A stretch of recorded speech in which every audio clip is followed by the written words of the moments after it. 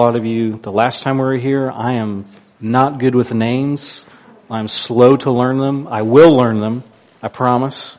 You just have to be patient with me. But I'm so excited to be here. My family's so excited to be here, traveling a long ways to get here, but we got here. And I've been overwhelmed with how loving and kind y'all have been and just so welcoming to us already. And we've only been here one day. And so I'm just very excited to be one of your pastors and to get to follow Jesus alongside you. And I'm just so excited to see what God's going to do in our lives and in our church as we just continue to follow Him together. And if you want to go ahead in your Bibles and turn to the book of James, then I'm going to be starting off a series here right in the book of James. And this is one of my favorite books, which is part of why I chose it. But what I love about the book of James is that it's a very fascinating book. It's one of the most accessible books of the Bible in that because some of the books of the Bible you read and man, they're tough. You feel like you need a thesaurus or a dictionary, or you just want to skip some chapters because there's a lot of genealogies in here. But James is very accessible. It's very easy to read, but it's also incredibly challenging. Okay, James doesn't pull any punches. Okay, he just hits us over and over and over with what our lives should look like. And the central question that James really wrestles with, and that we'll see over these next few weeks as we go through these chapters, the central question that James is chasing is, what does following Jesus actually look like? So what does following Jesus look like practically in our lives, in the day-to-day? On Monday morning when you wake up and you head to work and you're saying you're a follower of Jesus, what does that actually look like in your life? And it's many of us, probably most of us in this room, if we're saying, we want to follow Jesus, we want to be followers of Jesus, then that's something that we should figure out, right? We want to have figured out, okay, what does it look like? What should my life look like? How should we follow Jesus? And there's so much in here to cover. We're going to be going over the first chapter. I'm not going to have time to cover every single thing. It would take weeks to just go through even the first few verses. I don't want to do that. I could do that. I'm not that interested in doing that. But I really just want to hit the main big ideas and hit some stuff here and there so that as we wrestle with it and as you wrestle with the text later on in your week and when you come back to the book of James, you can feel like you have some tools in your toolbox. You can feel, okay, I really get the big idea of what he's doing here. But so I'll just go ahead and I'll read it, just all of chapter 1 if you want to follow along with me. It'll be on the screen or in your Bibles or however you access God's Word. And the source line says, James, a servant of God and of our Lord Jesus Christ, to the 12 tribes in the dispersion. Greetings. Count it all joy, my brothers and sisters, when you meet trials of various kinds, for you know that the testing of your faith produces steadfastness. And let steadfastness have its full effect, that you may be complete and perfect, lacking in nothing. And if any of you lacks wisdom, let him ask God, who gives generously to all without reproach, and it will be given to him. But let him ask in faith with no doubting, for the one who doubts is like a wave of the sea that is driven and tossed by the wind. For that person must not suppose that he will receive anything from the Lord. He is a double-minded man, unstable in all his ways. Let the lowly brother boast in his exaltation, and let the rich in his humiliation, because like a flower of the grass he will pass away. For the sun rises with its scorching heat and withers with the grass, and its flower falls and its beauty perishes. So also will the rich man fade away in the midst of his pursuits. Blessed is the man who remains steadfast under trial, for when he has stood the test, he will receive the crown of life which God has promised to those who love him. Let no one say when he is tempted, I am being tempted by God, for God cannot be tempted with evil, and he himself tempts no one. But each person is tempted when he is lured and enticed by his own desire, and the desire when it is conceived gives birth to sin, and sin when it is fully grown brings forth death. Do not be deceived, my beloved brothers and sisters. Every good gift and every perfect gift is from above, coming down from the Father of lights, with whom there is no variation or shadow due to change. Of his own he brought us forth by the word of truth, that we should be a kind of first fruits of his creatures. Know this, my beloved brothers and sisters, let every person be quick to hear, slow to speak, slow to anger. For the anger of man does not produce the righteousness of God. Therefore put away all filthiness and rampant wickedness and receive with meekness the implanted word which is able to save your souls. But be doers of the word and not hearers only, deceiving yourselves. For if anyone is a hearer of the word and not a doer, he is like a man who looks intently at his natural face in the mirror. For he looks at himself and goes away and at once forget what he looks like. But the one who looks into the perfect law, the law of liberty, and perseveres, being no hearer who forgets, but a doer who acts, he will be blessed in his doing. And if anyone thinks that he is religious and does not bridle his tongue, but deceives his heart, this person's religion is worthless.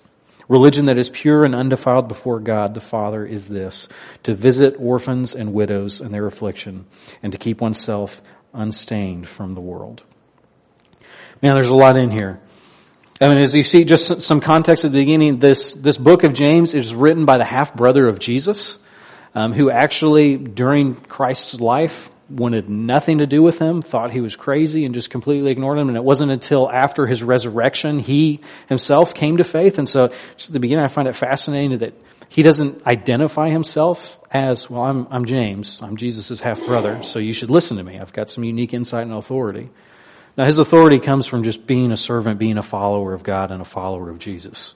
That he just puts himself alongside us. I find that fascinating. And one thing you need to know about the book of James is James has been kind of beat up. It's been ignored a lot over the church, throughout the church's history, especially by theologians or commentators, and some have really struggled with it. Martin Luther had a really big problem with the book of James. He just didn't like the book of James. He really wrestled with it and struggled to understand it. And part of the reason that is there's not lots of heavy, deep theology in the book of James. Okay, he's not going deep into soteriology or dispensationalism, or he's not using big words. It's not like the book of Romans where you're just having chapter after chapter on justification and sanctification. There's not lots of end time stuff like Revelation. Okay, he just doesn't do most of that. And so theologians sometimes can look at that and be like, okay, well, that's a little too easy. Let me go do something hard. But what James does is he's doing theology, but he's doing the second step of theology, the practical part of it. That, okay, what does faith look like? Okay, which is calling this series just Faith at Work. What does faith look like when it's going to work? What does faith look like when we're actually living it out? And sometimes, and this is something to keep in your back of your mind as we study James over these past few weeks, is James and Paul can seem, to some people, seem like they're contradicting each other. Okay, but they're not. What James and Paul are doing is they're asking very different questions about faith. And James is probably one of the first books of the Bible written. It's definitely one of the first of the letters. It's probably before even most of the Gospels. So it's one of the first things that Christians received after Jesus left. And what James is doing, and what James is interested in asking, so I can't say that, it's just, what does following Jesus, what does faith actually look like practically?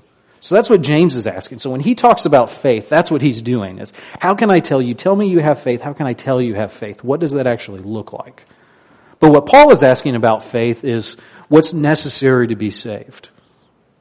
So those are different. Those are two totally different questions. So just keep that in the back of your mind as we wrestle with this. And the first part of chapter 1, where we're going to spend a lot of time in, is just in these first couple of verses, just in the beginning where it says, "Count it all joy, my brothers and sisters, when you meet trials of various kinds." And 2 weeks ago, James preached through trials and hardship, and I listened to that sermon, and it was really great, and I was blessed by it. So I don't want to retread and recover a lot of what he did, but there's some unique things that James says about this I want to point out. And one of them, so even just that phrase where he says, okay, when you meet trials, okay, that sounds pretty tame, right? When you're heading out to Walmart and then, you bump into somebody you know. Okay, that happens a lot, small towns, right? Okay, you bump into a trial and you meet it. Okay, that's not what James is really getting at. And James uses a lot of unique words that don't pop up in other places in the New Testament. And the word he's actually using here for meat trials, two of the other places it's used, one of the places is in the parable of the Good Samaritan, okay, to describe the Samaritan man running into some thieves and robbers who beat him, steal all of his stuff, and leave him for dead. Okay, he ran into them. And then the other one is to describe Paul's ship when it bumped into a reef and sank. And then they all had to swim for shore. Okay, that's what James is doing. Okay, that's a little different picture than just me kind of, bump lackadaisical meat into it. No, this is when trials crash upon your life. Okay, when your phone rings in the middle of the night with some horrible news. Okay, when you get a diagnosis from the doctor that you really weren't hoping for. Man, when it hits you, when things come to a halt, when you get called into the boss's office and his face doesn't look great and you know you're about to hear something really terrible you were hoping you wouldn't. Okay, that's what James is painting this picture of. When these kind of trials bump into you, when these circumstances face you, count it all joy. Okay, James, that's weird. All right, what do you mean by count it all joy? How am I supposed to do that? Well, let me say first, what James does not mean is that our response to that kind of suffering should just be, woohoo! Yes! I got fired. Yes, cancer, woohoo, just what I was hoping for. Thank you, Jesus. That's amazing. Man, I'm really glad that person I love just died. Isn't that just so lovely and wonderful? That is not what James is talking about.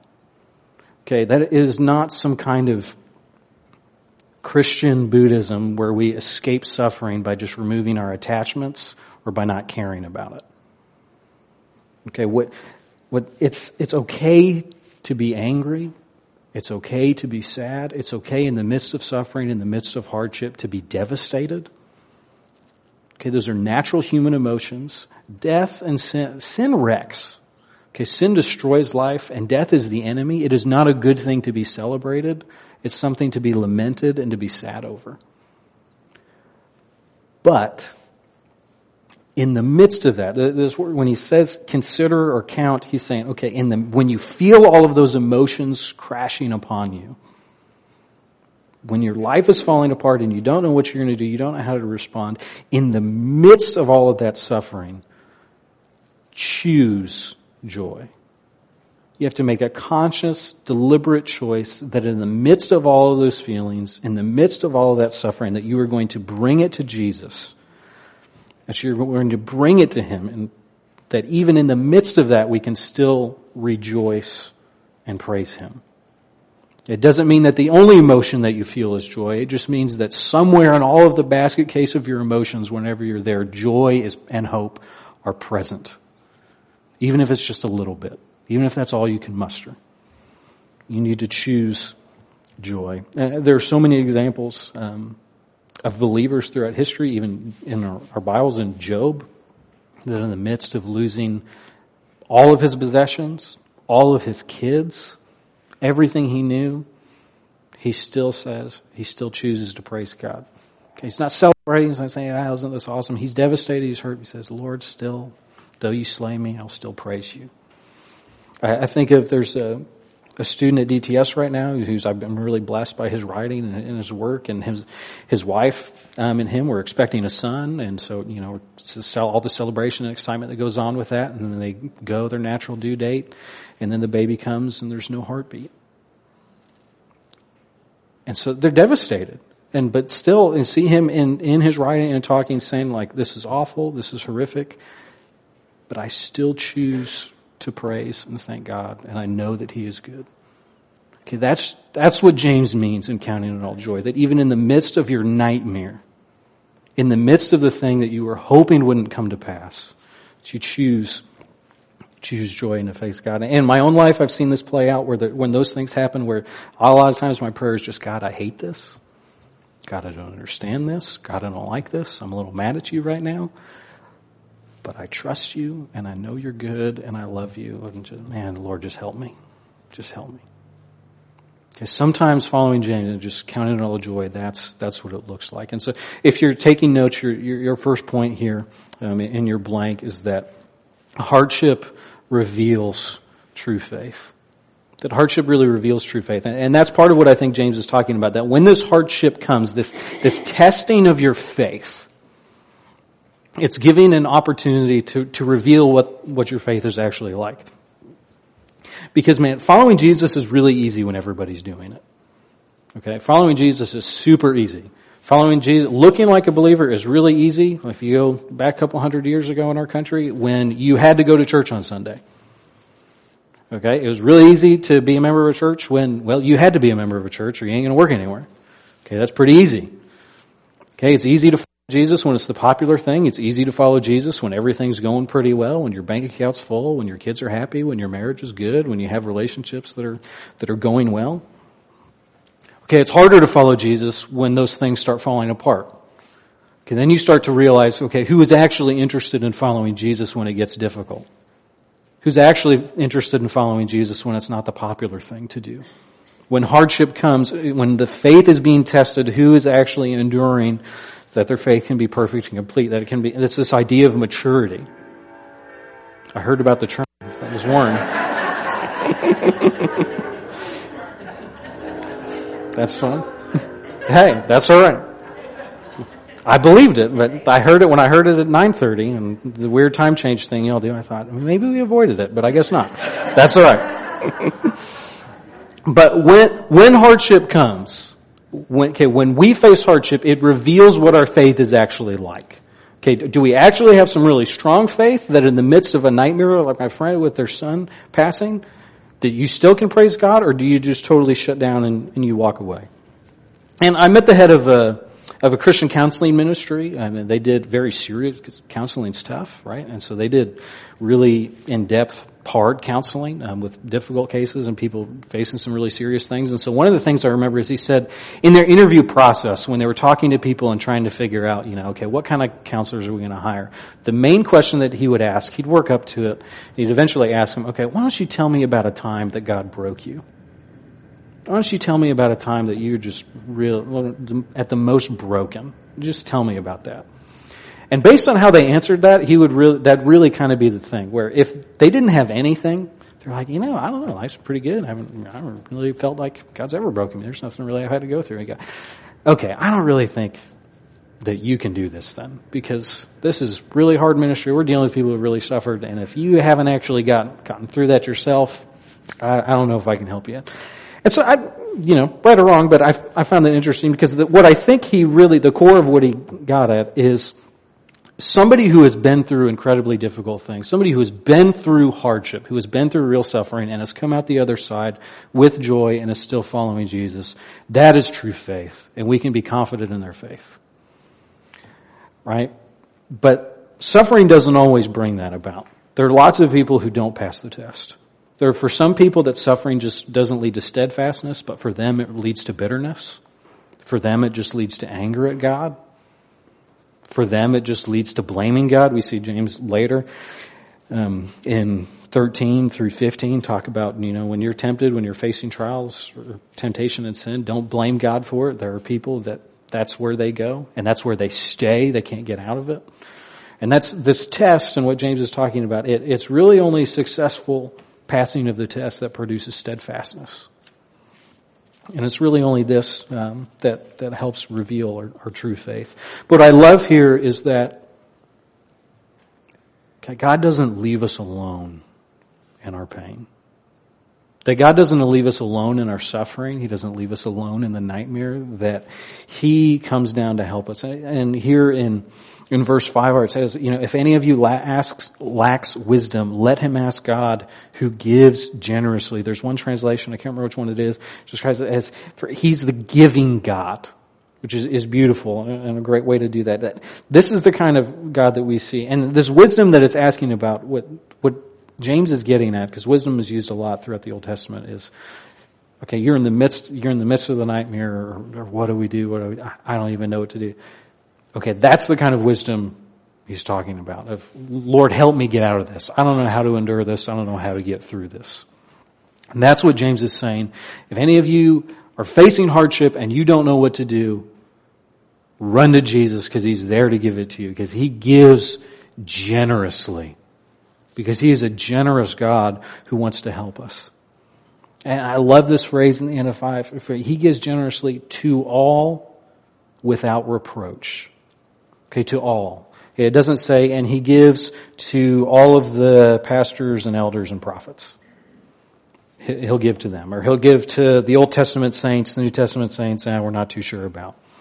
Or He'll give to everybody who's done really good on their Bible study this week. But if you've missed a couple days, then I'm not sure He's going to give to you. Okay, he gives to all of us, to every single one who's willing to ask, who's willing to chase, that none of us are too far, and he'll do it without reproach. Okay, what does that mean? I mean, he's not going to be frustrated. Again? You're asking me again for help? I thought you got this last time, David. What's your problem? Seriously, now I saw you try 57 things before you came to me. You tried everything you could, and now you're coming to me. Yeah, now you think I'm going to bail you out. That's not what God does. He gives without reproach. Generously, he gives us help. It makes you think, little Calvin, he's about 16 months old. Okay, so feeding him is always an adventure. It's kind of flipping a coin if it's going to go great or not. So sometimes, you start feeding him and he starts throwing stuff on the ground. Okay, he's done. Guess he doesn't want any more. All right, so clean him off, put him down, let him run around, so then I can start eating, or Bree can start eating. Okay, but as soon as we start eating, then all of a sudden he comes back. Okay, he crawls right up, pulls up on you, opens his mouth like a bird and starts crying. He says, "Oh, I'm so hungry, give me food." I'm like, man, really, dude? Like you threw all the fruit on the ground, but now you want the fruit because I'm eating it. Okay, sure. And that happened this morning. He didn't eat very well, and then he wanted to eat all the oatmeal and all the yogurt that he wouldn't eat when I was handing it to him. Right, but I give it to him, right? Why? Because I love him, because he's my son, and because I care about him. But there's times I'm really annoyed. Okay, God is even better than that. He loves us even more than I love little Calvin.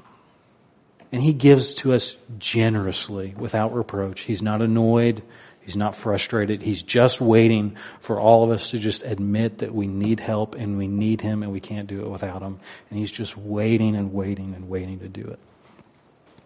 I mean, we see, so these verses kind of 9 and 11 can seem, where it's talking about the low brother and the rich brother, and the rich is passing away. You can ask, well, okay, how does that fit? What does that have to do with? Well, I think of part of why this is here is that, man, your wealth will not help you pass this test. That your abilities, your stuff, your whatever you fill in the blank, whatever it is you think that you have that's going to keep you safe. You got your emergency fund in the bank nice and high, so that's going to be good. Or, you got good life insurance or whatever. You fill in the blank for what you think you got. At the end of the day, when hardship comes, that's not what's going to bring true faith. That's not what is going to help you. Only God can do that. Your Bible knowledge isn't, your Bible memory, you're having a seminary education, it's not going to fix it. Only a changed heart that seeks God is what's going to help us get through. That's the only thing that brings true faith. And we see here this, I love when it's talking about, okay, so this double-minded man, and so, ask without doubting, kind of what is that talking about? What that's talking about is really this idea of, and one commentator to describe this, he connected double-mindedness and throughout the Old Testament how it's usually tied to loyalty. So it's kind of patron language, like a patron or somebody would pay a musician a bunch of money so that they could just play, hey, I'll keep you afloat so you can just play your music and don't worry about it.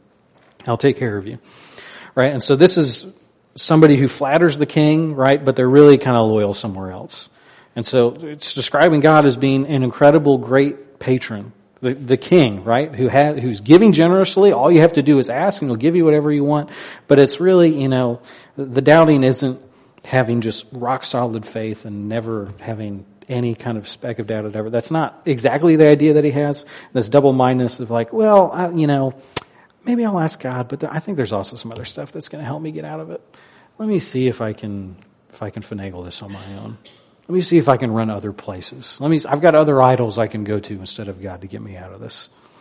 And so that kind of person that's just using God willy-nilly, maybe I'll go to God, maybe not, I don't know. That's the kind of person James is describing. That God won't help because they're not asking seriously, because they don't mean it. It's you really just need to mean it, to ask God. I mean, there's so much more in here in this section. We don't have time to cover all of it. I encourage you later this week to go in and dive more. But really the heart of this, in this part I just see, is that hardship reveals true faith. Hardship reveals true faith.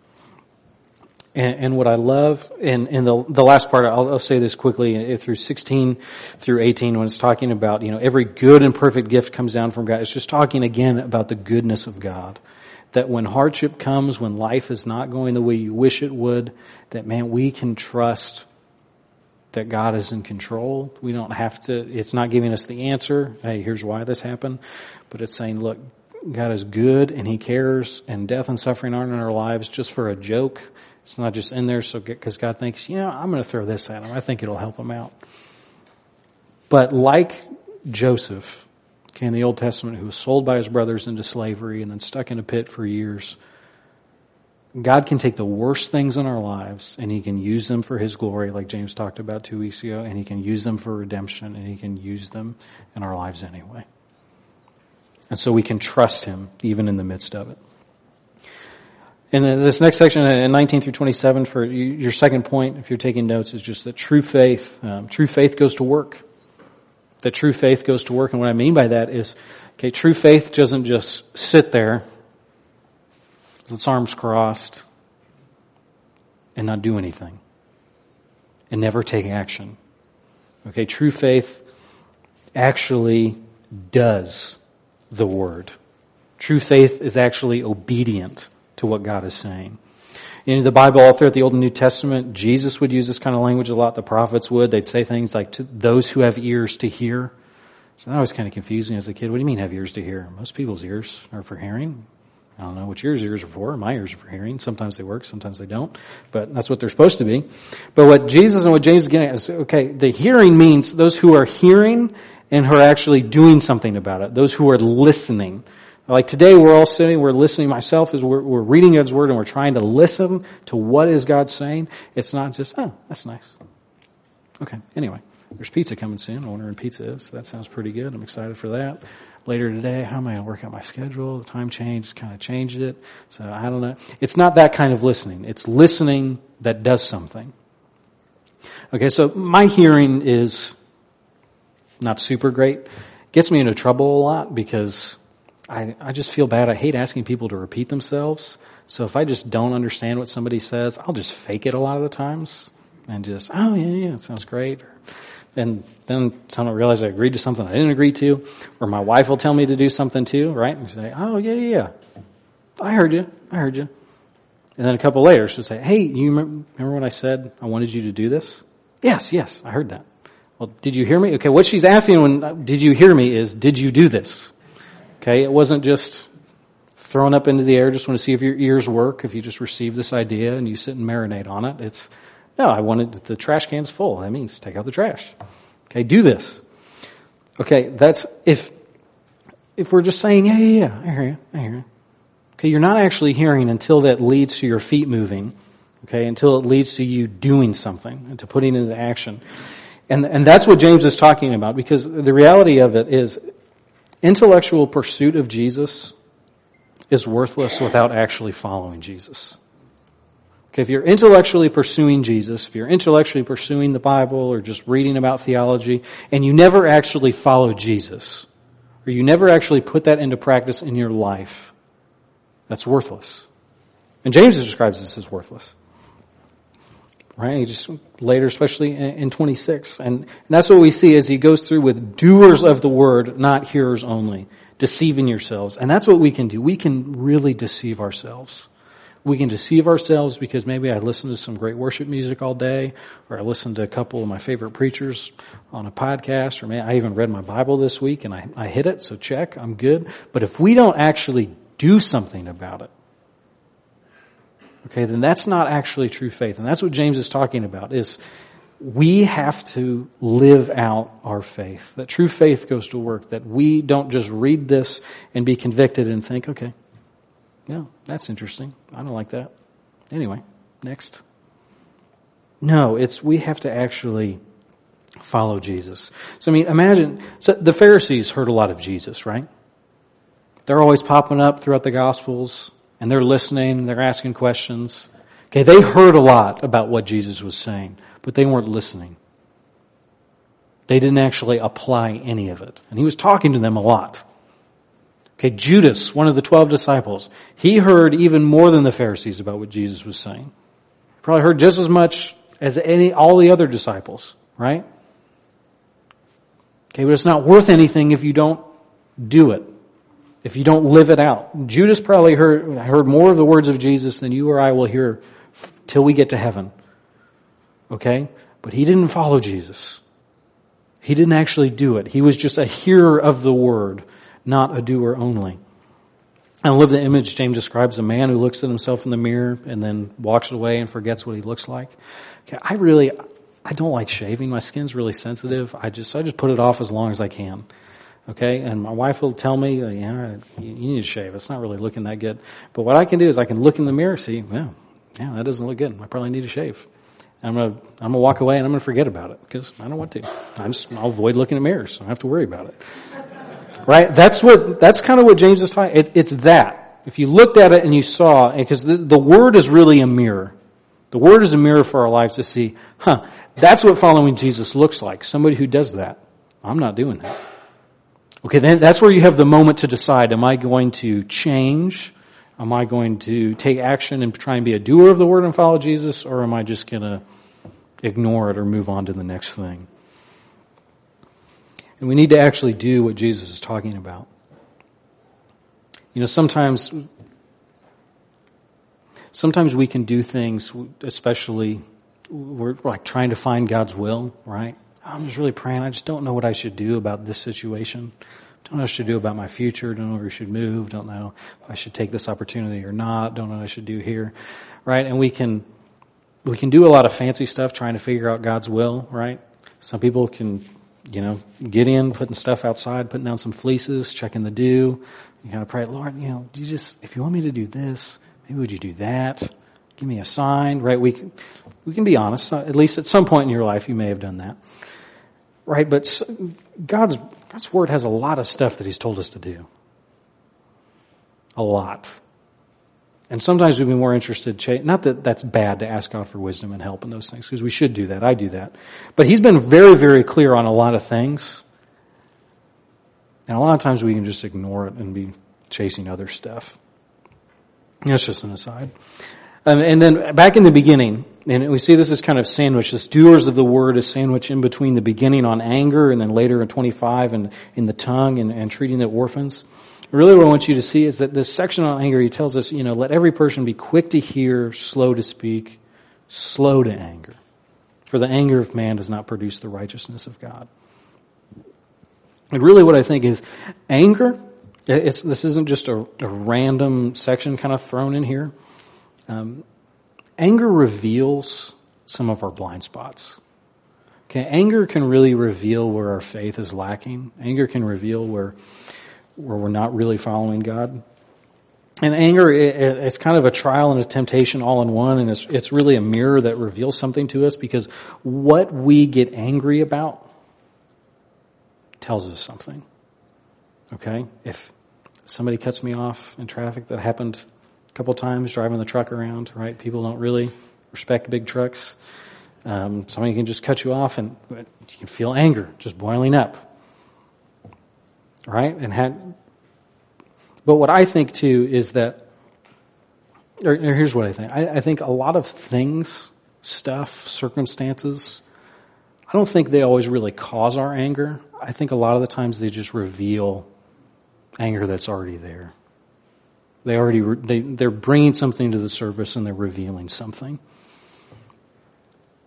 And what James is telling us is we need to be slow to anger.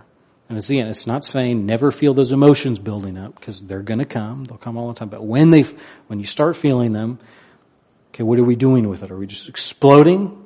Okay, are we just letting that car have it? Because they can't hear us anyway, so it's fine. It's just, I'm alone here. No one's going to know. Or are we going to be slow to anger? Are we going to take a breath? Or are we going to take it again and say, man, okay, why am I so angry about that? Moving is really stressful. I don't enjoy it. I really hate moving. It's not fun. And moving brings out a lot of these moments in me where I realize I start getting mad or start raising my voice. Why am I upset about it? I've had to apologize to my wife a lot every time we move. I have to. I'd like to think I'm getting a little better. I don't know. I know I'm going to have to apologize even more as we start hanging curtains and as we unpack more things. It's going to come. But what it does is, man, why am I angry about this? Like, why am I so angry that I can't find the scissors? And you had the scissors last, and now I need the scissors, and I can't find the scissors. Why am I getting angry? Why am I yelling? Well, really, I don't like being inconvenienced.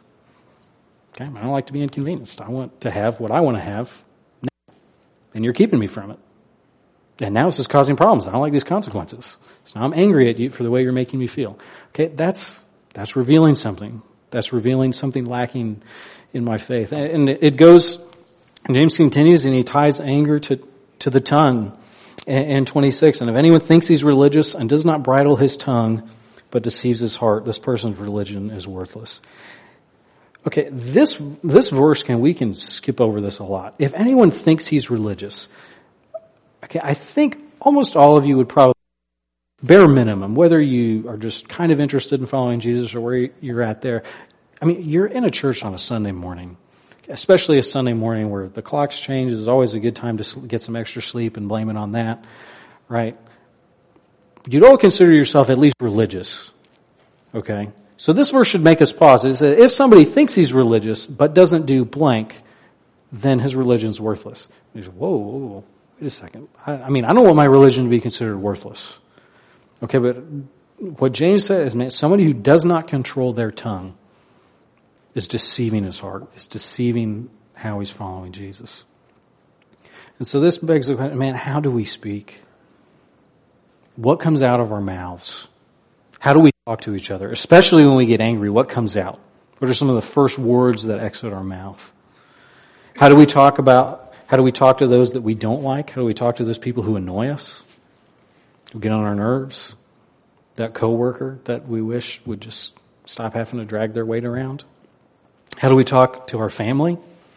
How do we talk to our friends? How do you talk to people that you really hate, that you really do not like? How do you talk to people you disagree with? How do you even talk about people that you disagree with politically? That they're voting for somebody, you can't believe they're voting for that person. Why would they ever do? What comes out of your mouth when you do that? How do you speak? Are you speaking about people created in the image of God in the way that Jesus would? That should make us, this should scare us. This should make us double check how we speak. How are we, and especially how are we posting social media and our emails and texts? Because God sees all of that. And one day we're going to have to answer for it. So how are we speaking about people? And what does that reveal about our faith? Does the way, especially the way that we talk about people that we do not like, that we do not disagree with, that says something about how we follow Jesus? Does somebody who read that think, oh, this person they seem so much like Jesus? Right? Hopefully they would say that. I see and I've read a lot of things that Christians, that pastors write and say, and they say online, and man, it just makes me sad, and I just think that's just a horrible example to the world of people who love Jesus. We're out of time, so here in 27, when it starts talking about religion that's pure and undefiled before the Father, to visit widows and orphans.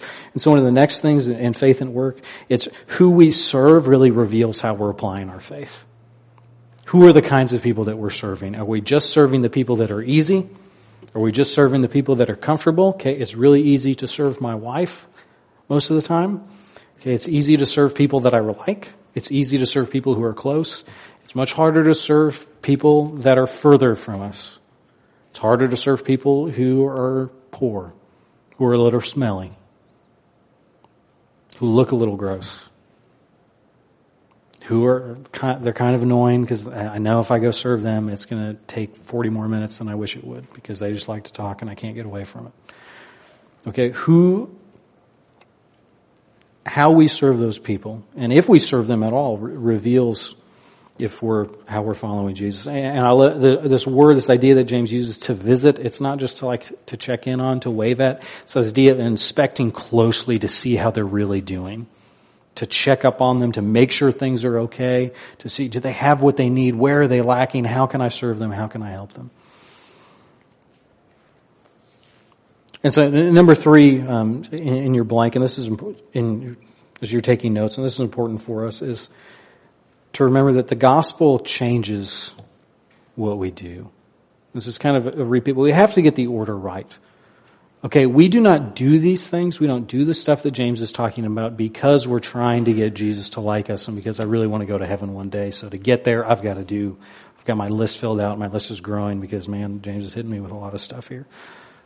No, that is not what gets us into heaven. That's not what redeems us. Jesus saved us despite anything that we did or will do.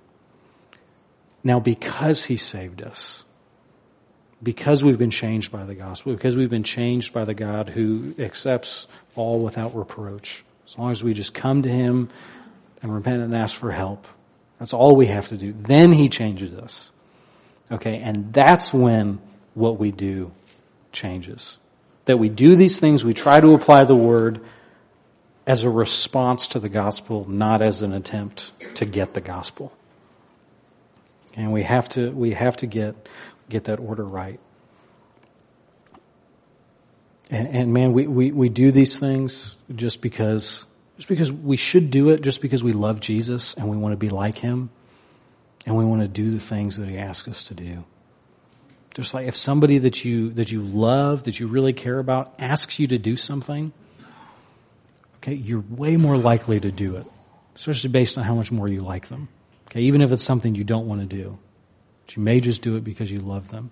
That's the way our relationship with Jesus should be. And as we continue to follow Jesus, as our faith continues to grow and we continue to chase him, that our own desires change. And we slowly do these things more and more. And as we go through more and more trials, and as we hear more and more of the word, and we're trying to do it, it just changes us slowly, and it becomes a little bit easier. As verse 4, we become closer to perfect and complete. That's what our faith should look like. And part of our application this week, I just want to encourage all of you, and this is for me too, as we're studying the book of James these next few weeks, that I encourage you to just read through the whole book. At least once. It would be great if you just read each chapter as we go through it a few times, read this chapter a few more times and just reflect on it. But man, there's so much in here and it really is beautiful. It's a short book. It's only 5 chapters. It shouldn't, depending on how fast or slow you are, it shouldn't take much more than 20 minutes. So set aside some time during your week and just read through the whole thing and just pray and ask yourself, Lord, where do I need to be? Where do I need to be a doer of the word? Where does my faith need to go to work? Where do I need to apply this? Because there's so much in here. And even as you just read a chapter, if you come to something and it just hits you and you stop, man, just stop there and just meditate on it and wrestle with that this week. For me, what that is being slow to anger. Especially as we're unpacking and doing this, I've just been really convicted about, okay, man, why am I getting angry so quickly? No, I need to stop doing that. I need to actually not just stand up here and preach about it. I need to do it. Not just study it. I need to go to work on that. And man, what would it look like? What would it look like in all of our lives? What would it look like as a church if we were a church and a people, if we were individuals who didn't just hear the word but did it? That it wasn't just enough that we read our Bibles every morning, but that we read our Bibles every morning and then we were convicted and thought, today I need to do that. How much different would our relationships look like, would our families look like, would our work look like if we were doing the Word daily? Not just the easy parts that we mastered a while ago, but if we were continually looking and chasing, how can we be more like Jesus? And just encourage us, and our challenge for all of us is, man, let's be doers of the word just because we love the one who did everything for us. Let me pray for us in closing. Lord, I just want to thank you. Thank you for sending your son to die on the cross for us. Lord, that you looked at us in all of our dysfunction, our rebellion, our brokenness, our sin, and you said, I love them, I want them in my family. And you changed us. And Lord, we all are just asking for wisdom this week, that you would help us, Lord, because we can't do your word unless you help us. That we can't even take the next step in obeying you unless your Holy Spirit gives us the ability. So Lord, would you help us? Would you guide us? Would you be with us? Lord, would you just help us here at Tanglewood be a church and be a people who are known as doers of the word, not just known as people who listen. I just pray this in your holy and precious name. Amen.